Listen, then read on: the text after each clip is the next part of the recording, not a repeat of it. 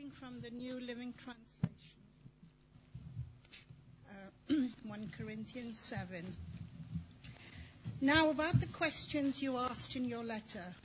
Yes, it is good to live a celibate life, but because there is so much sexual immorality, each man should have his own wife, and each woman should have her own husband. The husband should not deprive his wife of sexual intimacy, which is her right as a married woman, nor should the wife deprive her husband. The wife gives authority over her body to her husband, and the husband also gives authority over his body to his wife. So do not deprive each other of sexual relations. The only exception to this rule would be the agreement of both husband and wife to refrain from sexual intimacy for a limited time, so they can give themselves more completely to prayer. Afterward, they should come together again, so that Satan won't be able to tempt them because of their lack of self-control. This is only my suggestion. It is not meant to be an absolute rule. I wish everyone could get along without marrying, just as I do. But we are not all the same. God gives some the gift of marriage, and to others he gives the gift of singleness. Now I say to those who aren't married and to widows, it's better to stay unmarried, just as I am. But if they can't control themselves, they should go ahead and marry. It's better to marry than to burn with lust. Now for those who are married, I have a command that comes not from me, but from the Lord. A wife must not leave her husband, but if she does leave him, let her remain single, or else go back to him. And the husband must not leave his wife. Now, I speak to the rest of you, though I do not have a direct command from the Lord. If a Christian man has a wife who is an unbeliever, and she is willing to continue living with him, he must not leave her. And if a Christian woman has a husband who is an unbeliever, and he is willing to continue living with her, she must not leave him. For the Christian wife brings holiness to marriage, and the Christian husband brings holiness to his marriage. Otherwise, your children would not have a godly influence, but now they are set apart for him. But if the wife or husband who isn't a Christian insist on leaving, let them go. In such cases, the Christian husband or wife is not required to stay with them, for God wants his children to live in peace. You wives must remember that your husbands might be converted because of you, and you husbands must remember that your wives might be converted because of you. You must accept whatever situation the Lord has put you in, and continue on as you were when God first called you. This is my rule for all the churches. For instance, a man who was circumcised before he became a believer should not try to reverse it. And the man who was uncircumcised when he became a believer should not be circumcised now. For it makes no difference whether or not a man has been circumcised. The important thing is to keep God's commandments. You should continue on as you were when God called you. Are you a slave? Don't let that worry you. But if you get a chance to be free, take it. And remember, if you were a slave when the Lord called you, the Lord has now set you free from the awful power of sin. And if you were free when the Lord called you, you're now a slave to Christ. God purchased you at a high price. Don't be enslaved by the world. So, dear brothers and sisters, whatever situation you were in when you became a believer, stay there in your new relationship with God. Now, about the young women who are not yet married. I do not have a command from the Lord for them, but the Lord in his kindness has given me wisdom that can be trusted, and I will share it with you. Because of present crisis, I think it is best to remain just as you are. If you have a wife, do not end the marriage. If you do not have a wife, do not get married.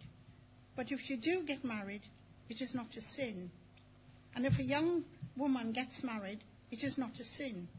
However, I am trying to spare you the extra problems that come with marriage.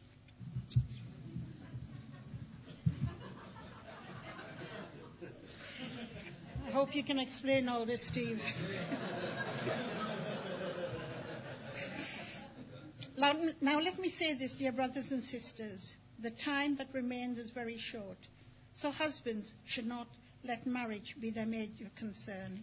Happiness or sadness or wealth should not keep anyone from doing God's work. Those in frequent contact with the things of the world should make good use of them without becoming attached to them. For this world and all it contains will pass away. In everything you do, I want you to be free from the concerns of this life. An unmarried man can spend his time doing the Lord's work and thinking how to please him. But a married man can't do so well. He has to think about his earthly responsibilities and how to please his wife. His interests are divided. In the same way, a woman who is no longer married or has never been married can be more devoted to the Lord in body and spirit, while the married woman must be concerned about her earthly responsibilities and how to please her husband. I am saying this for your benefit, not to place restrictions on you. I want you to do whatever will help to serve the Lord best and as few distractions as possible. But if a man thinks he ought to marry his fiancée because he has trouble controlling his passions and time is passing, it is all right. It is not a sin.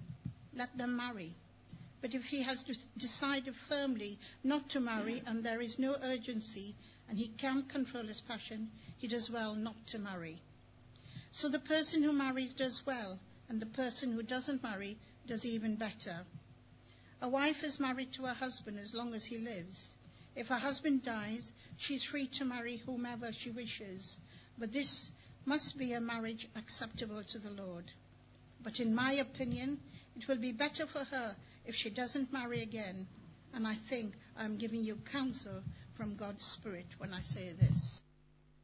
The word of the Lord. Thank you so much, Althea, for that. And it's great to hear Dave as well giving us an update on the work that they've been doing out in Spain. My word, that was some reading, wasn't it? That was a long, long chapter. And it's undoubtedly as clear as mud to most of us this morning. So see what we can do together as we understand this and see what application that it has for us. And Lord, we just pray that you'll give us understanding hearts this morning. Amen. Well, that day I dreaded is upon me. Chapter 5 was difficult. Chapter 6 was even more difficult.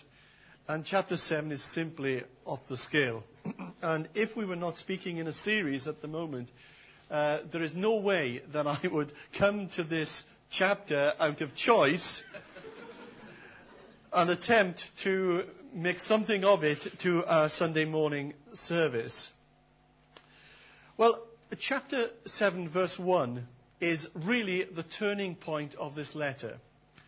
Up to this point, Paul has been dealing with things that he wanted to bring to the Corinthian church. He'd heard on the grapevine certain things about this church, and he wanted to tell them that what they were doing was wrong, such as they were following human leaders. Some were saying, we follow Paul. Others were saying, Apollos is our man. Others, we follow Peter. And he's saying that's wrong. And he spent the best part of 4 chapters telling them how wrong that was. And he spoke into that church, dealing with their squabbles and their divisions, and saying that they were letting their guard down, that they were dishonouring the Lord, and that they were lowering their testimony.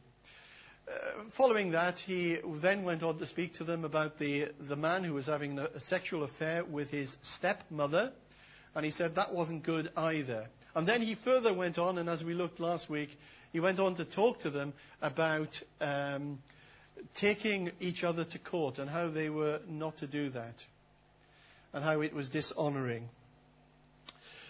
But from chapter 7, verse 1, and for the rest of the letter, Paul is addressing the questions that the church members had asked him. I say, up to this point, it's what he wanted to tell them. But now he's addressing their questions. And let's have a look at some of these verses. In chapter 7, verse 1, he says, "Now regarding the questions you asked in your letter." So it's a turning point here. In chapter 8, verse 1.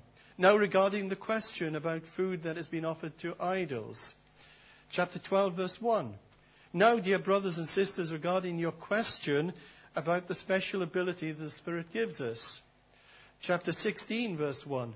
"Now regarding your question about the money being collected for God's people in Jerusalem."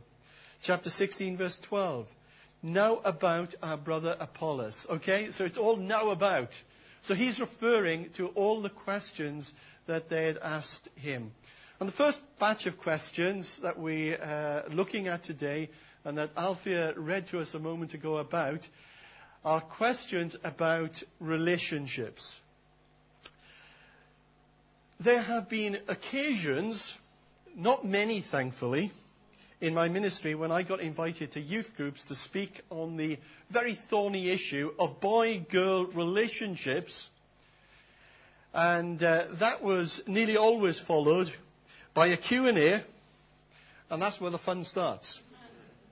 You know, when you're giving a talk, you can be largely in control of the content of your talk. But then when you open it out afterwards, certainly to teenagers, and they can ask any question they like on these sexual matters, you know, it's a very precarious position. It really is. And as I look back, my word, I blush with some of the questions I was asked. And I blush even more with some of the answers I gave as well. Well, this was like a Q&A with Paul, that they had sent Paul a letter. And it wasn't the church youth that sent him the letter, it was the church. And basically the questions that were given to Paul were not that different to your typical church youth group. Well, some of the ones certainly that I've spoken at over the years. Some of you might be wondering this morning, what on earth are we spending a Sunday morning teaching time looking at this subject? You know, why are we doing this? This surely isn't very relevant, is it? And I would argue that it is actually very relevant, because there is something in this chapter for everyone in this room today.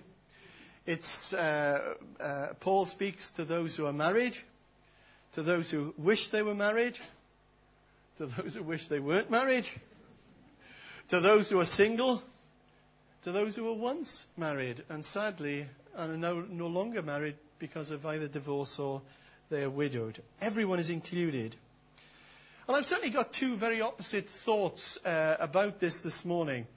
On the one hand, out of choice, I would rather speak on just about anything. You know, give me the book of Leviticus any day. All right? On the other hand, I'm actually glad that the Bible is so practical and down to earth that it has chapters like this that are a bit of a headache for preachers. I'm actually glad about that. That they can act as a guide for us in areas which are affect us all in one way or another. And Paul, as you can see from this chapter, he isn't prudish. He isn't narrow-minded. But he's pragmatic, he's down to earth, he's upfront about all this stuff. Okay, one last introductory comment, and then we'll get into the text. We need to remind ourselves that this was written 2,000 years ago to a very specific historical context. And therefore we need to understand, or attempt to understand, what was happening in the culture and what was happening in the city of Corinth before we dive in and just grab those words and apply them to ourselves in 21st century UK. Yeah?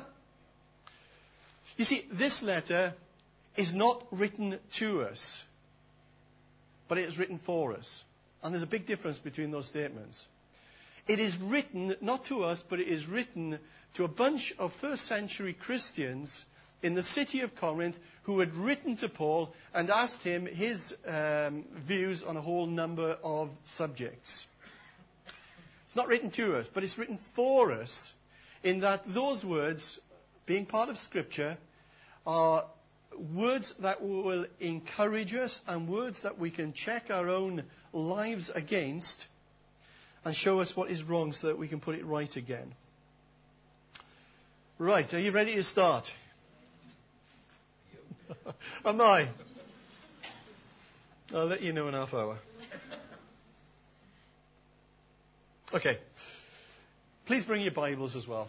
Do encourage you, bring your Bibles, bring a notebook as well to church on a Sunday morning. The first question that they ask Paul is it good to abstain from sexual relations? Now, I read that and I thought that's a bit of an odd question, isn't it? Is it okay to abstain from sexual relations? Why should they ask that? You know, going back to those talks I gave in church youth groups, their questions were the exact opposite of that. It was not, can we abstain? How much can we do? How far can we go?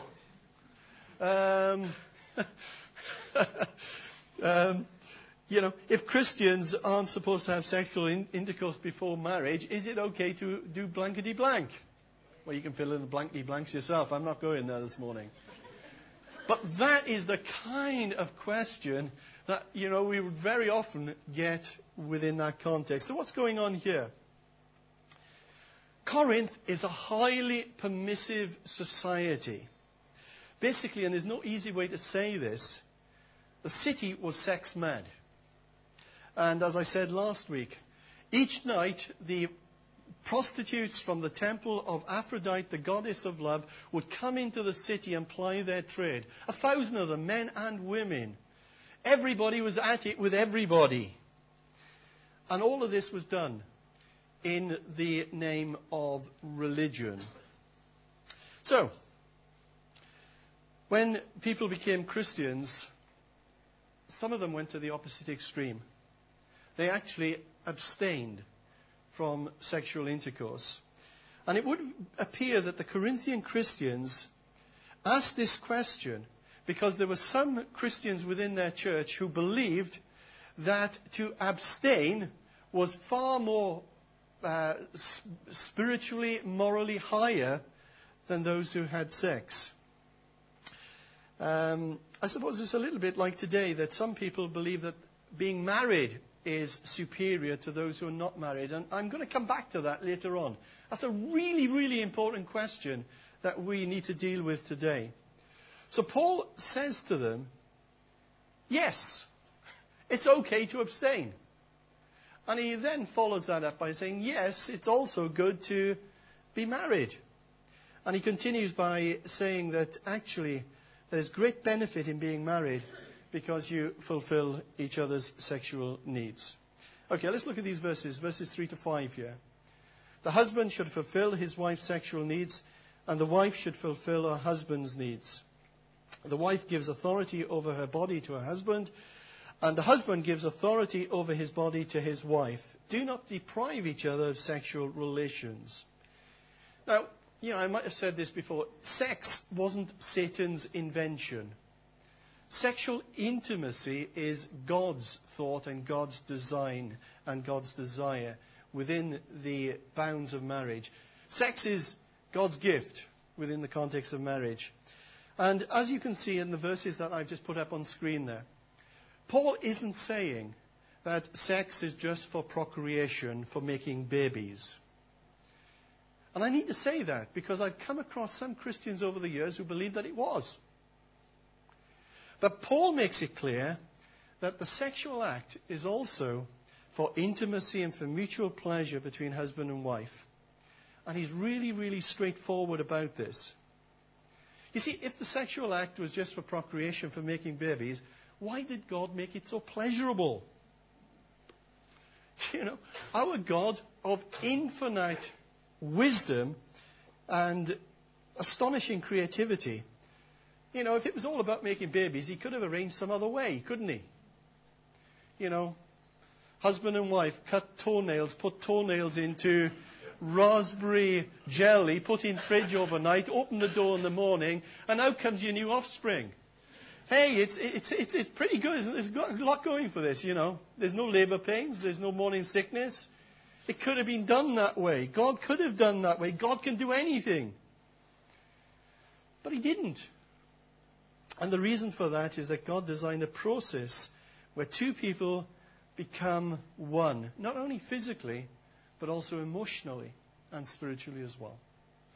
Okay. Put my pastor's hat on now. And just say for a few minutes that many people struggle in marriage, and sometimes their marriage comes on rocky times because they get this area wrong. And Paul says that it's both the wifely duty and the husbandly duty to fulfill their partner's sexual needs. And not to put your wife or your husband in a place of temptation. And again, I'm going to be really blunt about this, and if I'm offending you, I'm not sorry. I'm going to, too many fake headaches, whichever way around it might be, can create a deep frustration with your partner, which turns to a hurt, which turns to an anger which is simmering beneath the surface, which can turn into bitterness, which can possibly turn eventually into adultery. And Paul says not to withhold sex from your husband or wife unless this is something that you can both agree on and only for a time. Paul's words, the wife gives authority over her body to her husband and vice versa. And before any of you guys interpret that to mean twice a day, Monday to Saturday and 3 times on a Sunday, it doesn't, okay? It doesn't mean that at all. The focus here is on mutuality. And I love the way that Eugene Peterson interprets this in the Message. The marriage bed must be a place of mutuality. The husband seeking to satisfy his wife, the wife seeking to satisfy her husband. Marriage is not a place to stand up for your rights. Marriage is a decision to serve the other, whether in bed or out. And, I would often encourage newly married or those about to get married to talk about these things. It's not often you hear this thing on a Sunday morning in church, is it? And if we weren't going through 1 Corinthians, you wouldn't be hearing it this morning either. All right? But we're dealing with the scriptures here. This is good practical stuff. It really is. And, we need to be grown up about this. And I encourage newly marrieds and those who are about to get married to talk very openly about these things and to be open with each other and to work out what's good for them. And obviously there are, sex is a very important part in married life. But it's not just all about sex. There are many other wonderful things in marriage as well, such as friendship and companionship and conversation and care and sacrificial love and serving one another and laughter and tears and doing the dishes together. And I thought I'd throw that in. And the spiritual side of marriage, because those who pray together stay together. So, Paul's advice here to the Christians is, it's okay to be single, and it's okay to be married. And then he follows up by saying that he wishes that everyone was single, just as he was. But not everyone is called to that. As I say, I'll come back to that in a little while. That is so, so important. The next question. There's not just one question here about relationships. There are lots of questions about relationships in this chapter. The next question is about divorced people. Verses 10 and 11. But for those who are married, I have a command that comes not from me, but from the Lord. A wife must not leave her husband, but if she does leave him, let her remain single or else be reconciled to him. And the husband must not leave his wife. Now, the first thing that I see about this particular verse and a couple of other verses there, let me put them up on screen for you. In verse 10, I have a command that comes not from me, but from the Lord. Verse 12, I do not have a direct command from the Lord. And verse 25, I do not have a command from the Lord for them. So what's going on here? When Paul says that he does not have a command from the Lord, all he was saying there is that he doesn't have any direct statements that he knows of that Jesus made, that he spoke on this subject at some time. He doesn't know of anything that Jesus ever said directly into that subject. That's what he's saying. And when he is saying that he has a command from the Lord, what he was simply saying there was that he was actually aware of something that Jesus had said in the past. You see, in the first few centuries of the church, they didn't have Bibles as we have them today. They didn't even have a New Testament. But there were statements from Jesus that were circulating in the Christian communities. So when Paul says that a wife must not leave her husband, he is actually quoting what he knows Jesus to have said previously.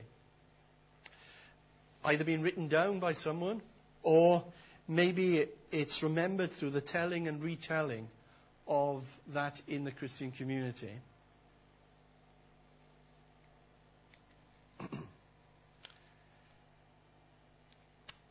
I have a command that comes not from me, but from the Lord. A wife must not leave her husband, but if she does leave him, let her remain single, or else be reconciled to him, and the husband must not leave his wife.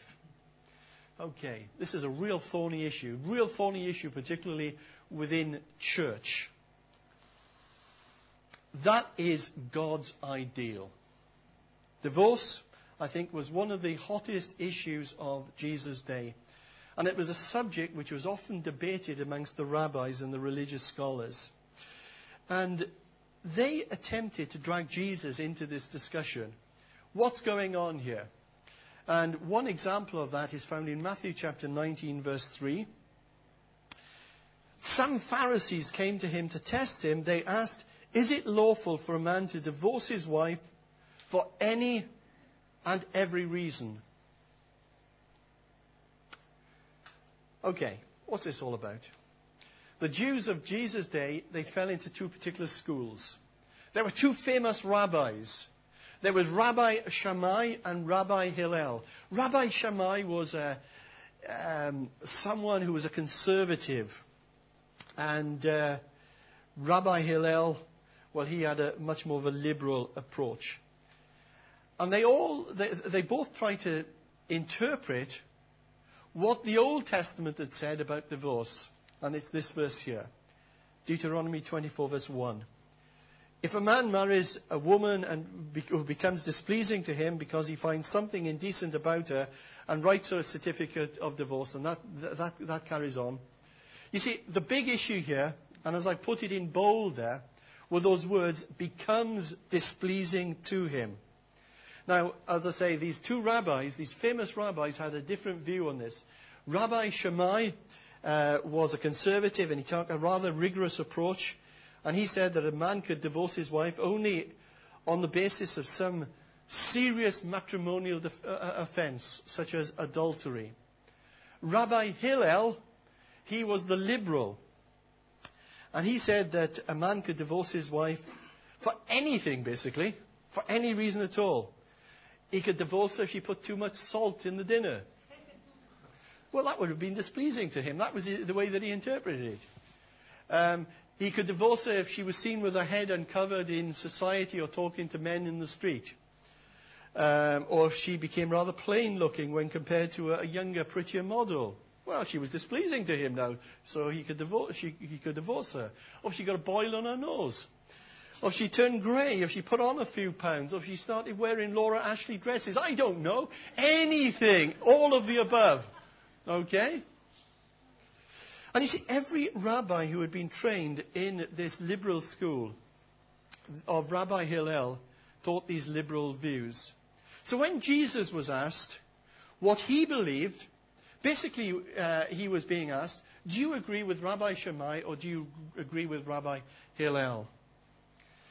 And Rabbi Jesus was a conservative. Rabbi Jesus taught the sanctity of marriage. Rabbi Jesus taught that God's ideal for marriage is one man, one woman for life. For that reason, a man shall leave his father and mother and be united to his wife. And the discussion continues today.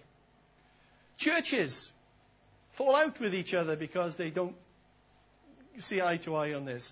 Pastors see this differently, all using the same Bible. It's a hugely complicated subject. My view, for what it's worth, is that God's ideal is one man, one woman for life. But we don't live in an ideal world. We live in a fallen world, a broken world. And as Christians, we are called to minister and serve those who are broken by life's hurts. And sometimes they are broken by their own foolishness or sinfulness. Do you remember the occasion when Jesus scolded the religious teachers because they were so careful about tithing to even the tiniest income from their herb gardens? And at the same time, as they did that, they ignored the far weightier matters of the law, such as justice and mercy and faith. And on subjects like divorce and remarriage, there's a variety of views. But what I would say is that sometimes Christians are so focused on the details of all of this that they've missed something far bigger, far more important. And that is mercy. And I will always do my best to act with mercy and compassion in those circumstances. And now Paul in verse 12, he goes on to say, "Now I will speak to the rest of you, though I do not have a direct command from the Lord." In some ways, I think that we are in a similar place today because there are many questions in our day and age in the 21st century that Jesus simply didn't deal with. You can look through all the red print of your Bible, and there is not a word on many of those issues that Jesus has to deal with. And Paul was struggling with this as well. And he says, I do not have a direct command from the Lord, but... And then he gives his view, a very pragmatic, practical view. And very often we're in that same position today. And we can say that we don't have a direct command from the Lord.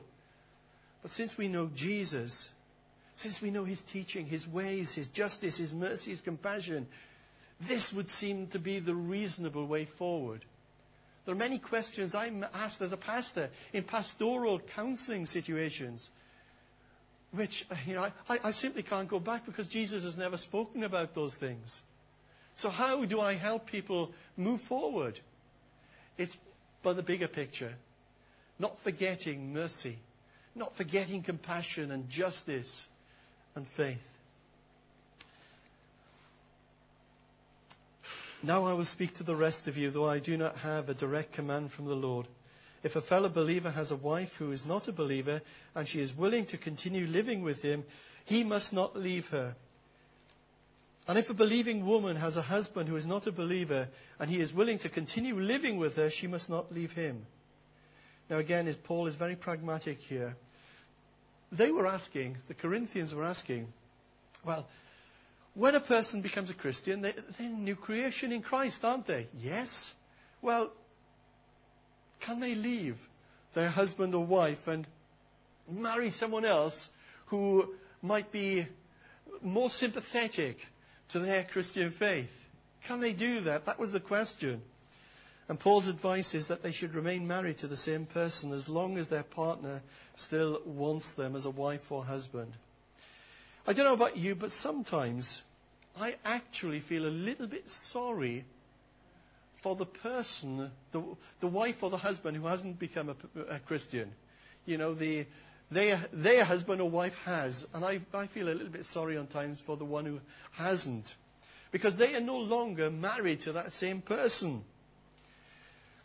You know, the person that they were married to has drastically changed. They're a different person. And sometimes the person who is not a Christian will accuse them of being brainwashed or becoming some kind of religious freak. But they are not the person that they said, "I will" to in the marriage ceremony. I know of a guy, some years ago I knew this guy, he was a nightclub disc jockey. And he became a Christian, and his life changed.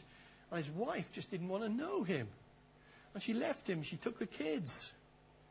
And Paul says here that it is better to allow the unbelieving partner to go than to live in constant situation, arguments and fights, and to live at peace. And the decision to leave that marriage should come from the unbelieving partner.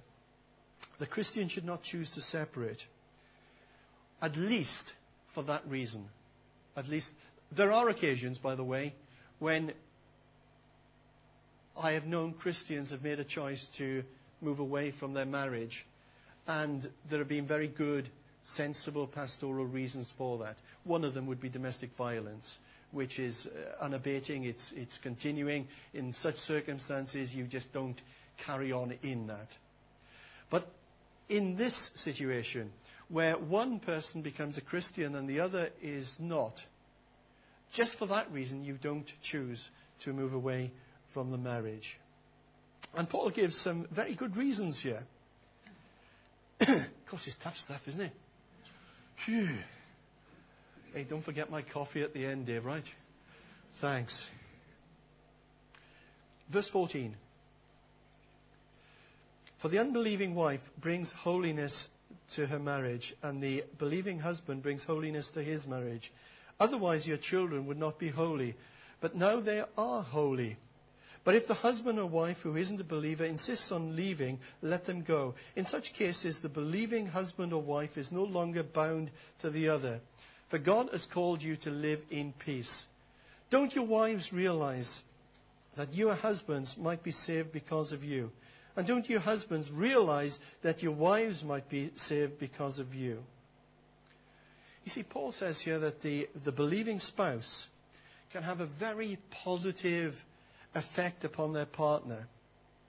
They might even actually bring their unbelieving partner to faith. They might come to know Jesus because of the influence, the godly influence that you might have in the home. And I would say to you as well this morning, because I know that there are some within our gathering here today, don't underestimate the power of godly influence in your family members. Don't be too discouraged. Hang in there. Be consistent in your faith. Keep on loving them. Keep on praying for them. And don't lose heart. And then on the back of this advice, verse 17. Each of you continue to live in whatever situation the Lord has placed you, and remain as you were when God first called you.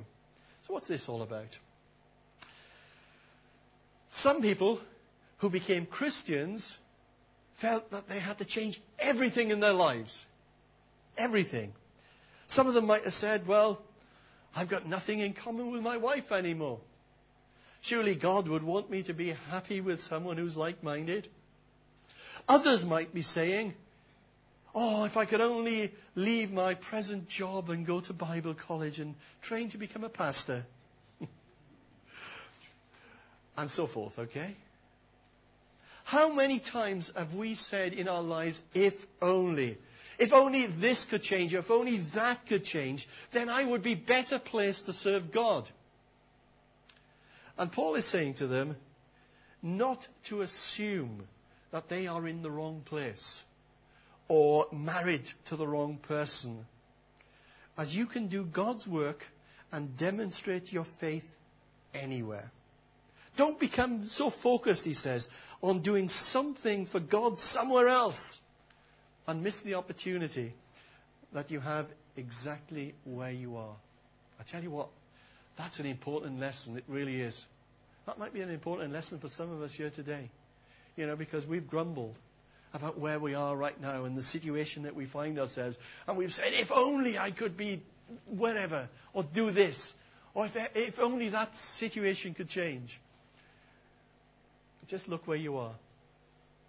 Just look where you are. Don't miss the opportunities that you have. Okay, not too much longer.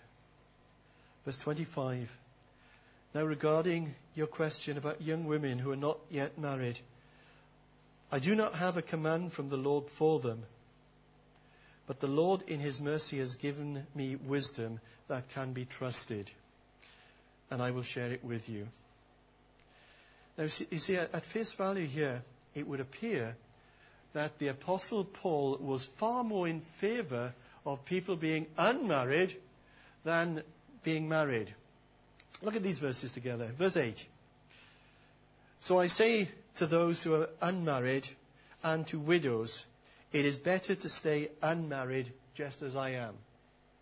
And then in verse 26, because of the present crisis, I think it is best to remain as you are. Not forgetting here he's speaking to those who are single at this point. Verse 39 and 40. A wife is bound to her husband as long as he lives. If her husband dies, she is free to marry anyone she wishes, but only if he loves the Lord. But in my opinion, it would be better for her to stay single. Okay, what's going on here?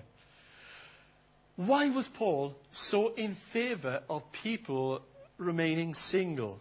Well, we've got some clues here, okay?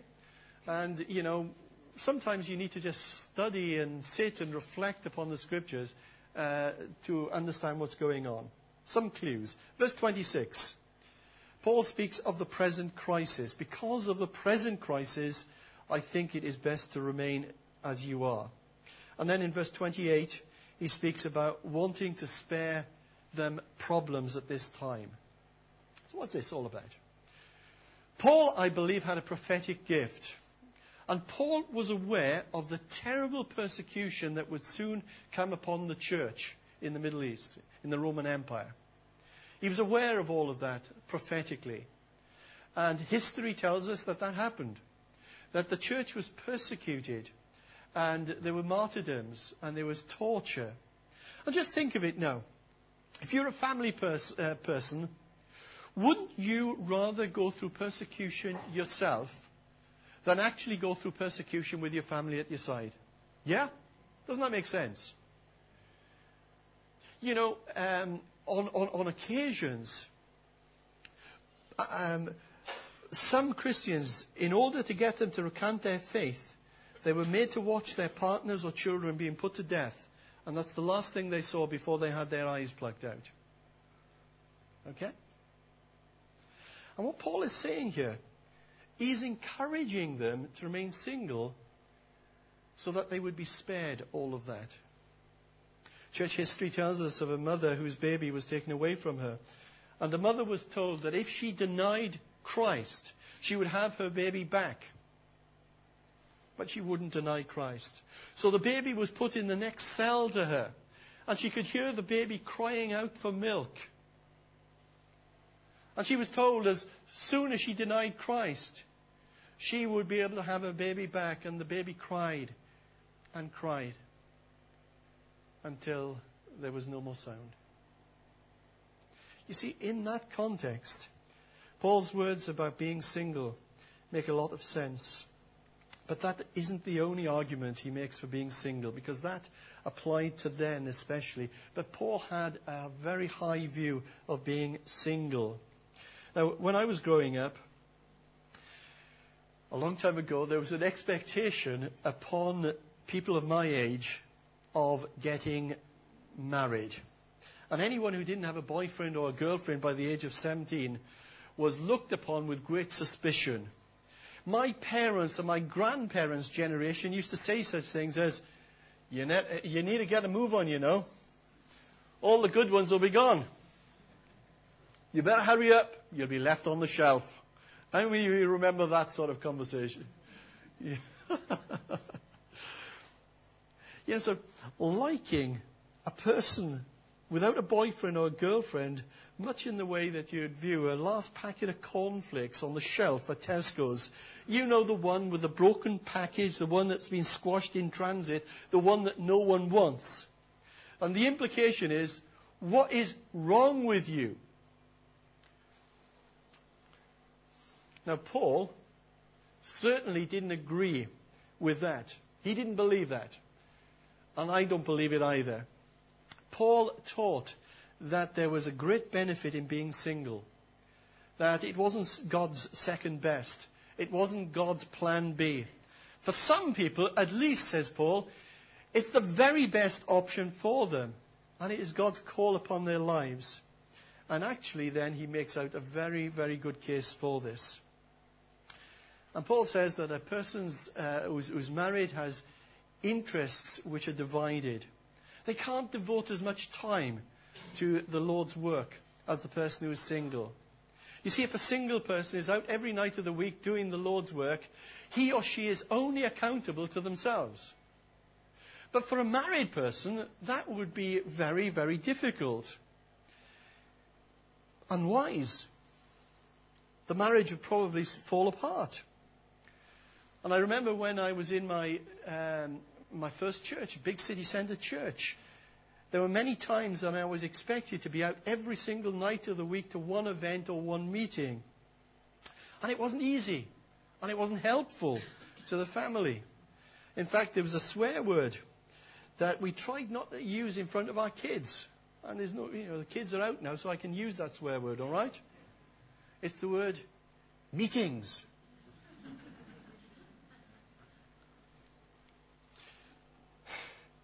And Paul says that if you are happy being single, stay single. Don't need to go on every online dating site in an attempt to find the Mr. or Miss right. Whether it's Match.com or eHarmony or sites for the elderly or sites for gay people or sites for Christians. And I'm not knocking that necessarily. I'm not. Because for some people it's worked. And it's okay.